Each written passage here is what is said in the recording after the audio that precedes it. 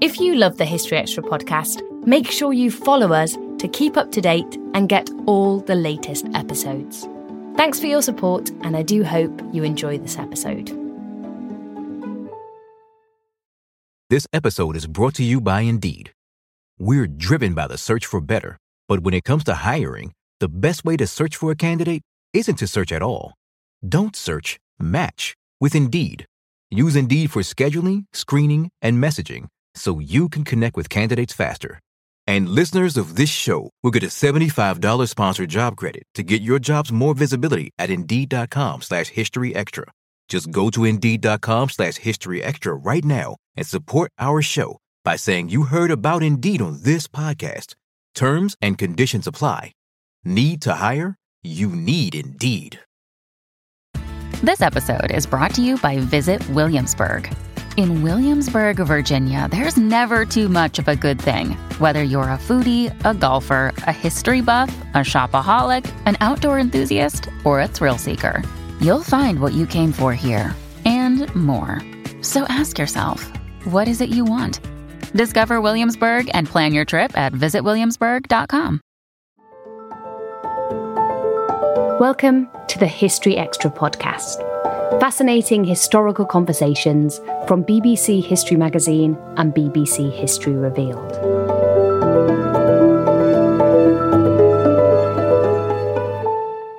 The 14th century was an era of high drama in England. Society was shaken by the toppling of two kings, the 100 Years' War, the Black Death, and the Peasants' Revolt. But this was also an age that saw a rise in the merchant class, as well as growing ideas about nationalism, courtly love, and chivalry. In the newest instalment of her Medieval Queens series, the best-selling historical author Alison Weir charts the lives and legacies of 5 14th century queen consorts: Marguerite of France, Philippa of Hainault, Isabella of France, Anne of Bohemia, and Isabella of Valois. Emily Briffett spoke to her to find out how their stories fit into the dramatic backdrop of the Age of Chivalry. So, in your new book, Queens of the Age of Chivalry, you chart the lives of 5 14th century queen consorts. And we're definitely going to be returning to their stories more specifically in a moment. But just to start us off, I was wondering if you could introduce us to what life for a medieval queen consort would have been like at this time. What would perhaps strike us most today? I think that the fact that they were required to be subservient to their husbands would strike us most today. A medieval queen was meant to be the mirror of the Virgin Mary. She was meant to be virtuous, decorative, fruitful, charitable, and to show the gentler face of monarchy. The century we're looking at today is between 1299 and 1399. So did it change at all in that time? Most queens during that period conformed to that ideal in varying degrees. We can't really count Isabella of Valois, who was only 6 when she became Queen of England, and was only Queen Consort for about 3 years. But there is one example, Isabella of France. Do we call her the she-wolf or England's saviour? Because she actually led an invasion of England with the aim of deposing her husband, Edward II. It was so way beyond the medieval ideal of queenship that people thought it was quite startling. Would you say that maybe the ideals of what it was to be a queen actually directly affected these women's lives? Yes, I think these ideals, they did, but I think this is what they accepted. It's how they saw their lives. They didn't chafe against the bonds. Isabella probably did, but she had good reason, and that was more direct reason. But no, they just accepted it as we accept the equality. They accepted that they were inferior sex. They were infants in law. It's horrifying to us, but it wasn't to them. And this is just before the time when the debate about women's autonomy began. That's in the late 14th century with Christine de Pizan. And, looking forward to an age of virtue where women would have more autonomy and also be considered as equals with men. It took hundreds of years for the idea to be accepted, but it did happen. It happened in France, it happened in Italy. This is such an age that saw high drama, toppling of kings, the 100 Years' War, the Black Death, the Peasants' Revolts. And there's loads of other sort of socio-cultural changes in that time as well. How does such a time of such drama affect people in power and the people who are next to the people in power? It affects them in different ways, of course. I mean, the Black Death, for example, it touched the royal family just as it touched many families all down the social spectrum. And you look at the peasants' revolt. There wasn't a queen at that time, so my book really doesn't touch on that for very long. But it had an indirect effect because Richard II was very young at the time the peasants' revolt, was 14, and the role he played gave him a rather inflated idea of himself. It made him very egotistical, and of course that could have a knock-on effect later on. But he made 2 very happy marriages. We said we'd come back to it. We said we were going to talk about these women's lives. So I'd like to have a little bit of a fact file history of these women. So I think we should start probably at the start where your book starts, with Marguerite of France, who was the second queen of Edward I. So could you tell us a little bit about who she was and her life? She was the daughter of Philip III, King of France, and her marriage to Edward I was made to seal a peace with France. England and France had long been at war or at loggerheads, and it was a joint marriage treaty. She was to marry Edward, and her niece Isabella of France, the daughter of Philip IV of France, was to marry Edward's son, the future Edward II. Marguerite was 20, Edward I was 60. He was a widower. He'd been a widower for 9 years after an astoundingly successful and happy marriage to Eleanor of Castile, who bore him 16 children. And he was plunged into mourning when she died. He said, "My harp is turned to mourning. I loved her in life. I cannot cease to love her in death." So he had this gap of 9 years, but then he was clearly taken with his new bride, and she was with him. Because when he died, just 8 years later, she said, "When Edward died, all men died to me." So he was, and he could be quite terrible, as she wrote herself, to the sons of pride, but he was gentle and he was kind to those who were, like herself, who were dutiful and loving. Could we say it was a happy marriage? Was it one that was prosperous for them both? It was a happy marriage. It was a marriage lived on the move, because this is the time Edward was trying to conquer Scotland. And for about a half of the time they were married, he was on campaign. And she travelled with him. She didn't always go as far as Scotland. She stayed in safe places. But she was very close to him, and they had 3 children. 2 sons who grew up and a daughter who died at the age of about 5. And Marguerite was a true helpmeet to him. She was quite extravagant. A lot of queens were. So they found it very hard to live within their means. But he gave her wonderful gifts. She didn't interfere in politics, not until the reign of his son Edward II, when she had a personal reason to interfere in politics. And she played the traditional role of the good queen, and he loved her for it. This is one thing that I think you mention in your book. You say that she was more politically savvy than maybe previously people have made out to be. Yeah, that we're moving on later. We're moving on to the reign of Edward II. Edward II came to the throne in 1307 and seemed to have every promise, but he had a male favourite, Piers Gaveston. A lot of debate about the nature of this relationship, but what really got to the barons was that they considered themselves, by virtue of their birth, that they were the king's natural counsellors. This is a military aristocracy. And here comes this Gascon, Piers Gaveston, whom Edward I has exiled because he doesn't like his influence on his son. And as soon as Edward becomes king, he invites Piers Gaveston back to England and gives him the royal earldom of Cornwall, which has been promised to Edward I, intended for one of his sons by Marguerite. So you can imagine how Marguerite felt about this. The English aristocracy loathed Piers Gaveston, really resented him. And from the first, did nothing but try to get him exiled. They succeeded, then he came back, and it went on and on. But in 1308, Edward married Isabella of France, who was then 12.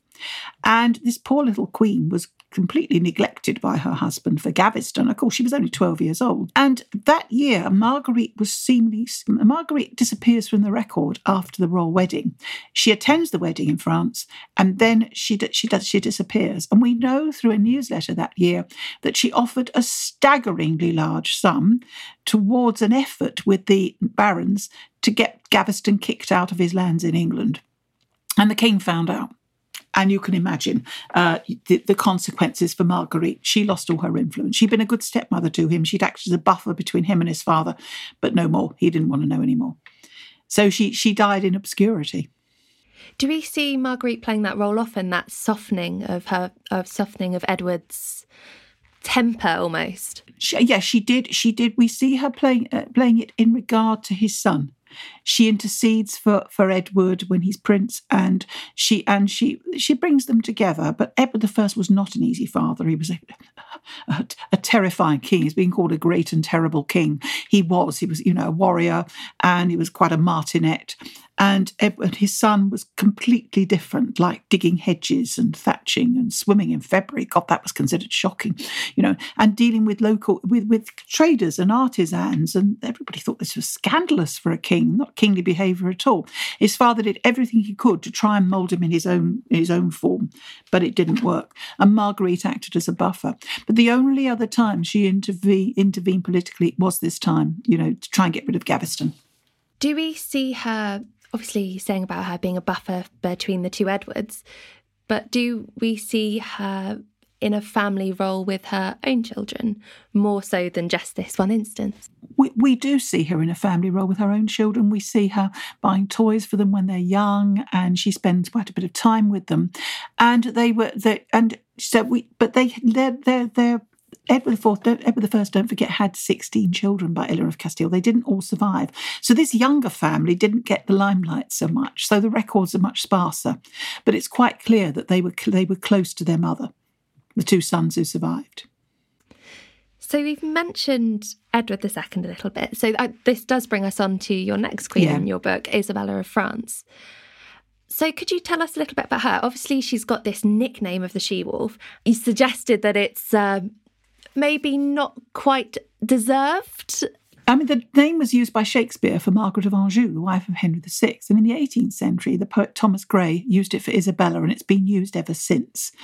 And I don't think it's wholly deserved, although I can see why she gained the reputation she did. But we have to look at her time. The first 4 years of her marriage to Edward, she was ignored for Gaveston. And then the barons captured Gaveston and beheaded him.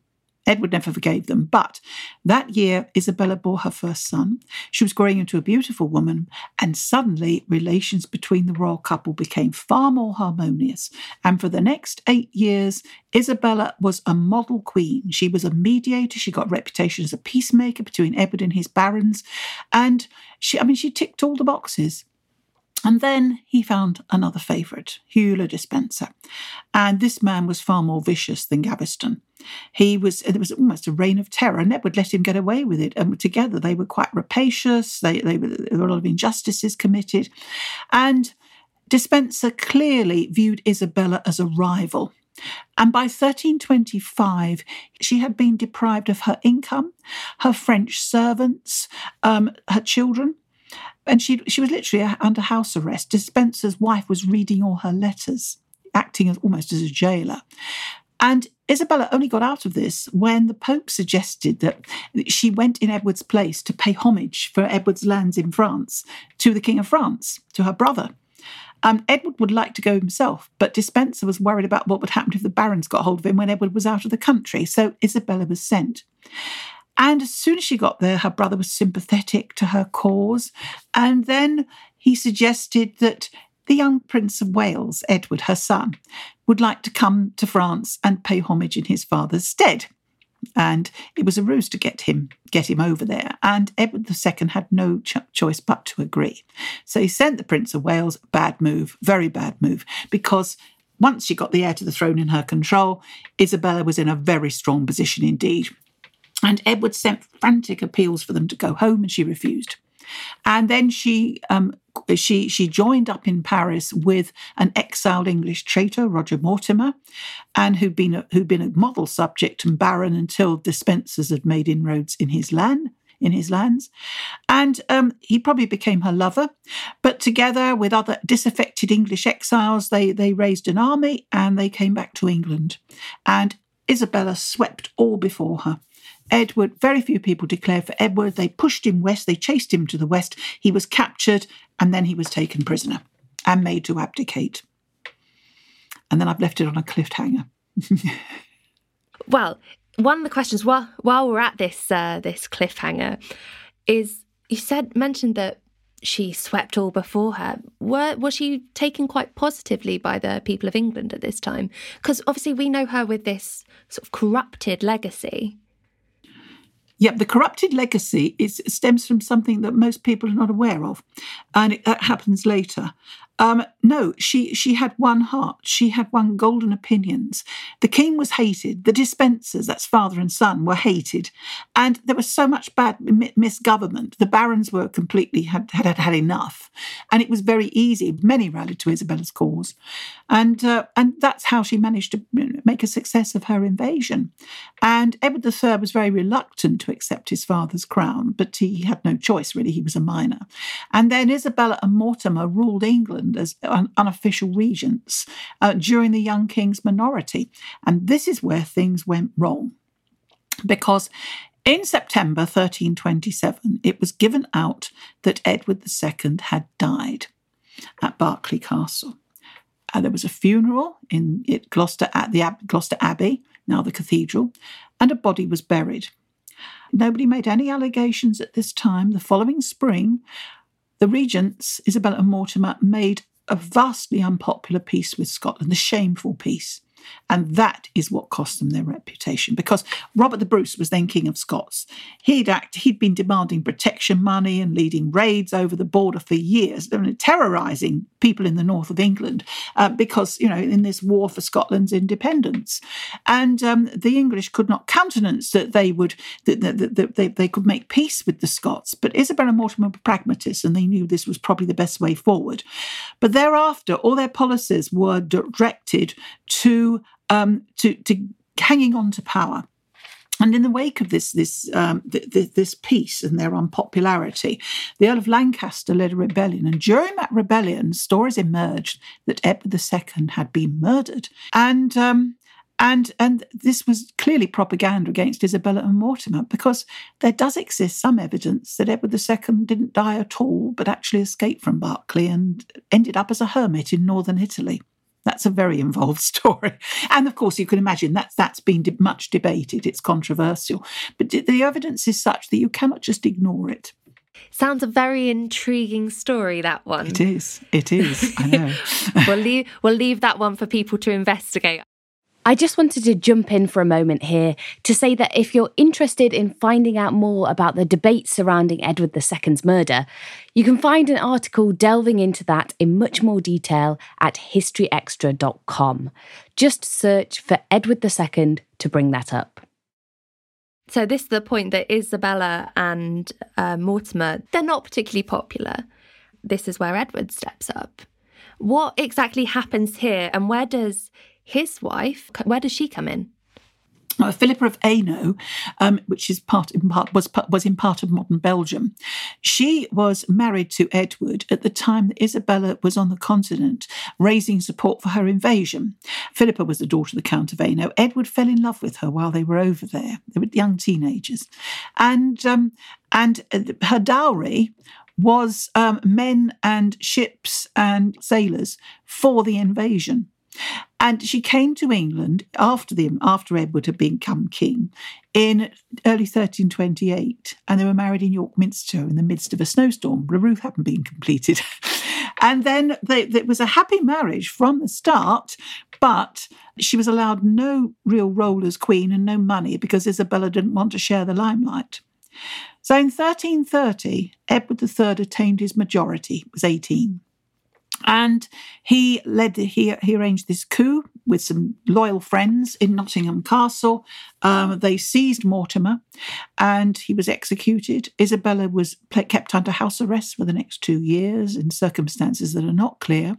And then she was released. And then she led an honourable, luxurious retirement with freedom until in the end, at the time of her death in 1358, she was seen as an elder stateswoman. Her reputation more or less rehabilitated in her own lifetime. Of course, her reputation over the centuries since hasn't been as good. But she was clearly at the centre of a highly unified royal family, because Edward III and Philippa of Hainault were a very happy power couple. And they were the quintessential medieval king and queen of the age of chivalry. They had 12 children. They were close. They loved each other dearly. Edward was a great proponent of the cult of chivalry. Philippa supported him in that. She supported him in the 100 Years' War. And she was a great peacemaker. You hear so much about their relationship and the strength of their relationship and how, like you say, they were a power couple. Do we see Philippa get involved in the more practical side of things, and not rather than just the supportive role? We see her, again, showing the gentler face of monarchy, interceding with the king on at least 76 occasions, some of them for pregnant women who've been sentenced to hang for a felony, and they were spared because of her intercession. And she, very early on in the reign, the first example of this, her intercessions occurs when some stands at a tournament collapsed under her, and the king immediately ordered that the carpenters be hanged, and she knelt before him in front of everyone, because only her coronet snapped, she wasn't hurt, and pleaded with him, and then he had to, he relented. And then more famously, in 1347, for the Six Burghers of Calais, Edward had besieged Calais for a year. The citizens had offered to surrender, and he said, yes, as long as you send me 6 burghers with halters round their necks, as if they were going to their execution. And they went bearing the keys of the town, and he ordered that immediately they be beheaded. And Philippa had just arrived in his camp there. She famously knelt at his feet and begged and pleaded with him. He was in a towering rage. And he said, I wish you'd been anywhere else but here, but I cannot deny you. And he let her have their lives. Of course, it could all have been stage managed. It could have been arranged beforehand. But it now enabled him to concede without loss of face. There's a lovely quote about, and I'll come to it in a minute, because Edward and Philippa were trendsetters. There was a lot of adverse comment about all the Hainauters who came with her to England and all the fashions they brought with them. And there were lots of complaints from monastic chroniclers that the old wide clothes, loose clothing, wasn't being used anymore. And every week there was some new frippery, some new fashion and that. And one chronicler wrote, "Blessed be the memory of King Edward and Queen Philippa, who first invented clothes." That's a fantastic quote. In fact, they were so extravagant in their clothing that many people tried to copy them. And that's why sumptuary laws were brought in to restrict the wearing of certain materials to the upper classes of society. So they were medieval trendsetters. Yeah, they were medieval trendsetters. And also the sumptuary laws would insist that they used English wool, English cloth, rather than imported cloth to boost trade. On the note of trade, I think Philip had some influence in this as well. Philippa had a great influence. She encouraged the settlements of Flemish weavers, particularly in the eastern counties, and went to visit them. And she was very popular in Norwich, for example. And she also, in the Midlands, she patronised coal mining at that place. She encouraged the mines to be reopened, and she was much loved for that. She clearly had a great love for England, even though she was a foreigner, and foreign queens weren't always popular. But Philippa was, and even though she was extravagant and she was always in debt, and Edward at one point had to take her household under his wing because she just couldn't afford to maintain it. She couldn't make ends meet, and it wasn't all her fault. But he did set the trend for a fabulous lifestyle, and his court was one of the most cultivated and sophisticated in Christendom. And she revelled in this. Together they created this wonderful chivalric court, but it had to be paid for. But what shines out in this reign is the unity within the royal family. They had 7 sons and 5 daughters, and most of the sons grew to adulthood. The eldest was the famous Black Prince, another was John of Gaunt. But this family was unified. They were all close to each other and affectionate to and loyal to each other. It wasn't like there weren't jealousies or difficulties between the father and the sons, and that is probably due to Philippa's unifying influence, and probably Edward too. But Edward also bound his sons to him and to the nobility by marrying them to noble heiresses, and that meant identifying the royal family with the interests of the barons. And that preempted a lot of jealousies on the part of the barons. Must have made them very popular as well. It did. They were very popular. And when Philippa died, there were outpourings of grief, such as on a par with what you've seen for the late Queen or for Princess Diana. Still to come on the History Extra podcast. And then everything goes quiet. We're back to fragments. While she's the mother of the young king, we see her. But what's going on behind the scenes at this time? What's going on with this relationship with Owen Tudor? And when were all these children born? And how many children actually were there?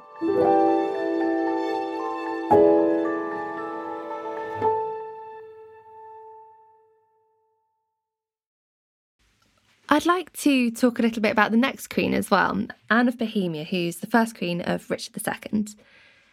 You describe her in your book as quite a cosmopolitan queen. Can you tell us a little bit what you mean by that?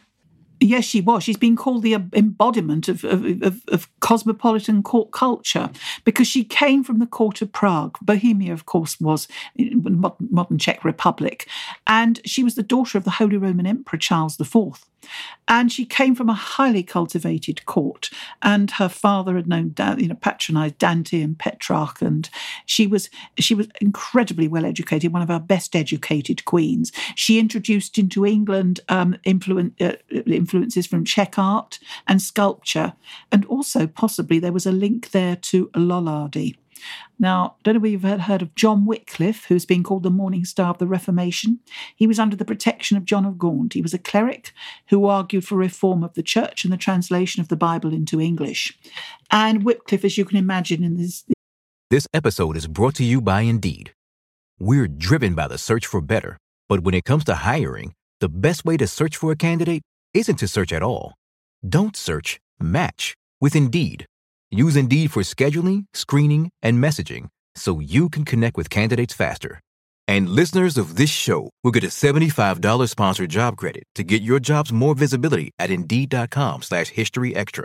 Just go to Indeed.com/HistoryExtra right now and support our show by saying you heard about Indeed on this podcast. Terms and conditions apply. Need to hire? You need Indeed. In this age was very, very controversial. And he was put on trial, but he escaped the stake because there were no such heresy laws in England at that time. But once he denied transubstantiation, the miracle of the Mass, then he put himself a bit beyond the pale of the establishment. Now, his followers were called Lollards. And Anne of Bohemia had 8 Lollards named as executors in her will. She read the Bible in English. She spoke several languages. She learned enough English to read the scriptures in it. And she did it openly, and she sent them to the very conservative Archbishop of Canterbury to have them verified and checked. And he was quite full of praise for her. But one wonders, she interceded for Lollards who'd been condemned to death. So there is a hint that, she perhaps leaned that way herself, although outwardly she was devout in many, traditionally orthodox in many ways. Did this controversy around Wycliffe tinge her life any further than that? Do we actually see it having a direct impact, or is it just that? Well, it's just that, yes. And Wycliffe himself said that, she shouldn't be hereticized for reading the Bible in English. Obviously, he would say that. But I mean, Richard II was orthodox. He wouldn't have had any truck with Lollardy. So if Anne did have sympathies that way, maybe it was just from a humanitarian point of view. So what about Anne's relationship with Richard? Was it a strong one? They adored each other. They married as 15-year-olds, and Richard was just besotted with her. And when he wrote to his mother-in-law, he addressed her as Mother of Our Beloved. And I know it's very touching. He just thought the world of her, and she was, she did of him. They were absolutely devoted. She too gained a reputation as a peacemaker, as a mediator, and famously interceded on behalf of the citizens of London. Richard was a very mercurial, volatile personality. He'd become king at the age of 10. And had a rather exaggerated sense of his own grandeur. He elevated English court life to a new level. And he hated fighting, hated wars. That made him unpopular with his barons because they all liked fighting, especially the French. And he didn't want to do that. He wanted to, he wanted to rule autonomously at home without the burdens of war, a war that really could not be won, the 100 Years' War. But he alienated so many of his barons because he too had favourites. Robert de Vere, Earl of Oxford, were one of his favourites. And there's been a lot of debate about the nature of Richard's relationship with Anne, whether it was deliberately a chaste one and he really fancied Robert de Vere, or whether he was great close friends with Robert de Vere. But a letter recently discovered, written by Anne, shows that the couple desperately wanted children. So it's very unlikely that this was a union that was chaste by choice. And they clearly adored each other. And when Anne died at the age of 28 in 1394, he was devastated, absolutely devastated. Even a year later, he was described as being crazed or completely distracted and disordered. And he ordered the buildings of the palace where she died to be razed to the ground. All sources bear testimony to this terrible grief he suffered.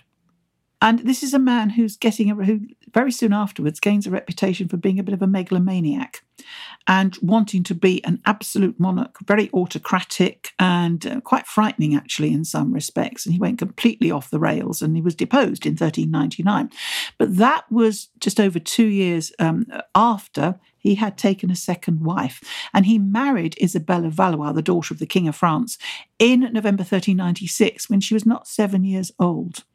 And the reason why he married her was to secure a peace with France. As you can imagine, this peace wasn't popular in England. They wanted victories like Edward III had won. And they didn't want a child queen. They needed a succession because Richard and Anne had had no children. And there was no clear heir to the king. An heir was a distant cousin, the Earl of March. Nobody had heard of the Earl of March, and they wanted an heir of the king's body. And Richard saying, "Oh, time will sort the problem out. She'll grow older, and I'm young enough to wait for her." And everybody's thinking, "Hang on, you're 30." You can't. In those days, 30 is getting middle-aged. So there may have been a psychological reason why he wanted to marry a child. And this was if I say a happy marriage, it's really more like an uncle-niece relationship because Isabella is sent to Windsor to complete her education. He's very indulgent towards her. She adores him quite clearly. And when he goes to Ireland to fight in 1399, and he lifts her up and kisses her 10 times and, says goodbye to her, she's devastated, ill with grief, we are told. And then the next thing she hears, of course, is that he's been deposed and he's been imprisoned. And early in 1400, he probably starved to death in Pontefract Castle. And Isabella only finds this out for a little while later. By this time, she loathes the usurping king, Henry IV, John of Gaunt's son of the House of Lancaster. And she won't have anything to do with him. And she even gets involved in a rebellion against him, young as she is, and issues a proclamation in Richard's favour and marches with rebels who want to restore Richard to Cirencester, all the way to Cirencester, where unfortunately they all get lynched by the mob. And the mayor informs the king she's there and she's put under house arrest. She's very young. And then he proposes that she marries his son, the future Henry V. She won't have anything to do with the House of Lancaster. And she goes back eventually she's sent back to her father at great expense and goes back to France, lowering at the king and really, really sulking when she goes to say farewell to him and won't speak to him. And she marries the Duke of Orleans, Charles, Duke of Orleans, who's the poet Duke, who wrote beautiful verses, calling her the fairest thing to mortal eyes. She died at 15 in childbirth. It's tragic. It's 2 marriages, before you're 15 and a child, and then your life's over. It's just terrible. It's a really tragic story. And quite a feisty young lady who we're told when she was a child knew how to play the Queen. Your little madam, I think. A quite fiery one. I think so too, yes. And if she'd lived, what would she have been like? And interestingly, her younger sister, Catherine, was the Catherine who married Henry V. So I've got a few other questions I'd really like to ask you. There's these 5 women who've led extraordinary lives. Do they in any way, would you say, share common troubles or triumphs? They're all foreign and they all have to overcome the hump of coming into England. The English are very xenophobic by this stage. They're very nationalistic by this stage of their history. And they don't like foreigners or strangers, as they call them. So they all have to tread that difficult path between being loyalty and thinking also that their home country expects them to promote its interests. And they have to it's a fine dividing line. They all have to do that. Some do it more successfully than others. But Anne of Bohemia Bohemia suffered the most in this respect. But even Philippa's A-noters were criticised for their dress and because there were too many of them. And Isabella of France, I mean, she was a child, and most of her French attendants were sent home, which was probably the best solution. They all had to do that. They all had to live within their means, or to try to, and they weren't very successful at it. Isabella, I mean, appropriated so many funds for herself when she was ruling as regent. It was obscene, actually. You can see why they were unpopular. How much of it was in keeping popular with not just the king and his barons, but actually with the people as well? It's very important to have to win the love of the people, because with the people, if you've got a rebellion against you, the people are going to rise for you. And look what happened with Edward II when the people didn't rise for him but came rushing to his wife to support her. So you do need queens. Most queens in this period deliberately courted the love of the people, with varying degrees of success. Marguerite was popular. Isabella was for a long time, and Philippa definitely. Anne of Bohemia gained popularity, and Isabella really doesn't make much impact because she's not really visible. What do you think we could take from these women's lives? I would say that it's an age that viewed massive changes and dramatic events like the Baron, like invasion of England, the 100 Years' War, the Black Death, the Peasants' Revolt. But these queens were in some way passionately involved in most of those events, and they can help to give us new information, to illuminate these events for us and to humanise them in some ways. So what about you then? If you were to say to meet one of these queens, would there be a particular queen that you would want to maybe meet or have a conversation with? Or yes, I'd like to speak to Isabella, and I'd like to say, what did you actually know about your husband's fate? Because for a long time, and a lot of historians have said in the past, and other writers have said in the past, that Isabella, they've accused her of being responsible for the death of her husband, and that she gave the order for the murder. If Edward II was murdered or assassinated, she couldn't have done that, because when Roger Mortimer found out that there'd been a plot to free Edward, and undoubtedly gave an order for him to be taken out, Isabella was just too far away geographically. She couldn't have known about that in the time scale available. But unless, of course, they had agreed beforehand that this is what would happen if there was another escape attempt. There'd already been at least one. But we don't know that. And no chronicler, strictly contemporary chronicler, accused Isabella of the deed. Only one, Geoffrey de Baker, writing in the 1350s, more than 20 years later. And it's such a fictional account, it's so sensationalist and can demonstrably be proved wrong, you couldn't give it much credence. Nobody seriously accused her of the murder of Edward II, and one wonders if this was because he wasn't murdered, but we don't know. We just don't know. It's that solving a historical mystery. Well, we've got compelling. There is a letter called the Fieschi letter, written by a notary called Manuele Fieschi, who was a distant connection of the English royal family. And it was sent to Edward III probably in 1336. And it was an account of the confession of Edward II, how he'd escaped from Berkeley Castle, killed a porter in the process, hidden out in England, and travelled around the continent, even gone to visit the Pope. And then he settled in a hermitage, became a hermit in Lombardy in northern Italy. There is a tradition in Lombardy that an English king was buried there, but it's an oral tradition and it can only be traced back to the 19th century. But there are other pointers too.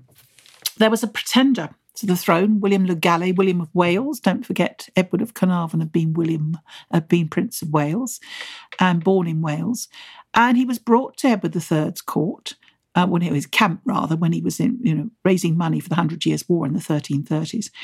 And royal pretenders were usually hanged. This one wasn't. This one was kept with them for several weeks, an honoured guest, and a lot of money was outlaid on his keep.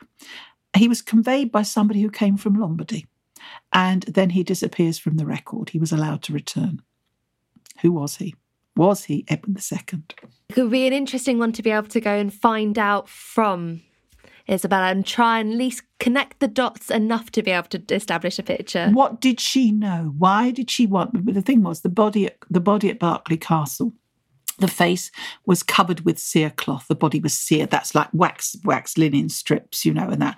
And then it was displayed on public view so people could come and identify it. Hello, the face is covered. How do you know this is Edward II? And she asked for the woman who'd embalmed the body, and she asked for her to come and see her in private. She paid for someone to escort her. Why did she want that? Did she have suspicions that that there had been foul play, or that it wasn't Edward, or was she concerned that anyone had noticed that he'd been murdered? We don't know. I guess this is one of the joys for you going back and writing these bits of the story, bits of the history. What challenges did you face in putting back together these women's lives? There are always problems with writing the lives of medieval women because you are dealing essentially in fragments. In the case of queens, lots of fragments, but there are undocumented periods and parts of their lives for which there is no evidence. And so you're sometimes making a leap from one episode to another with nothing in between.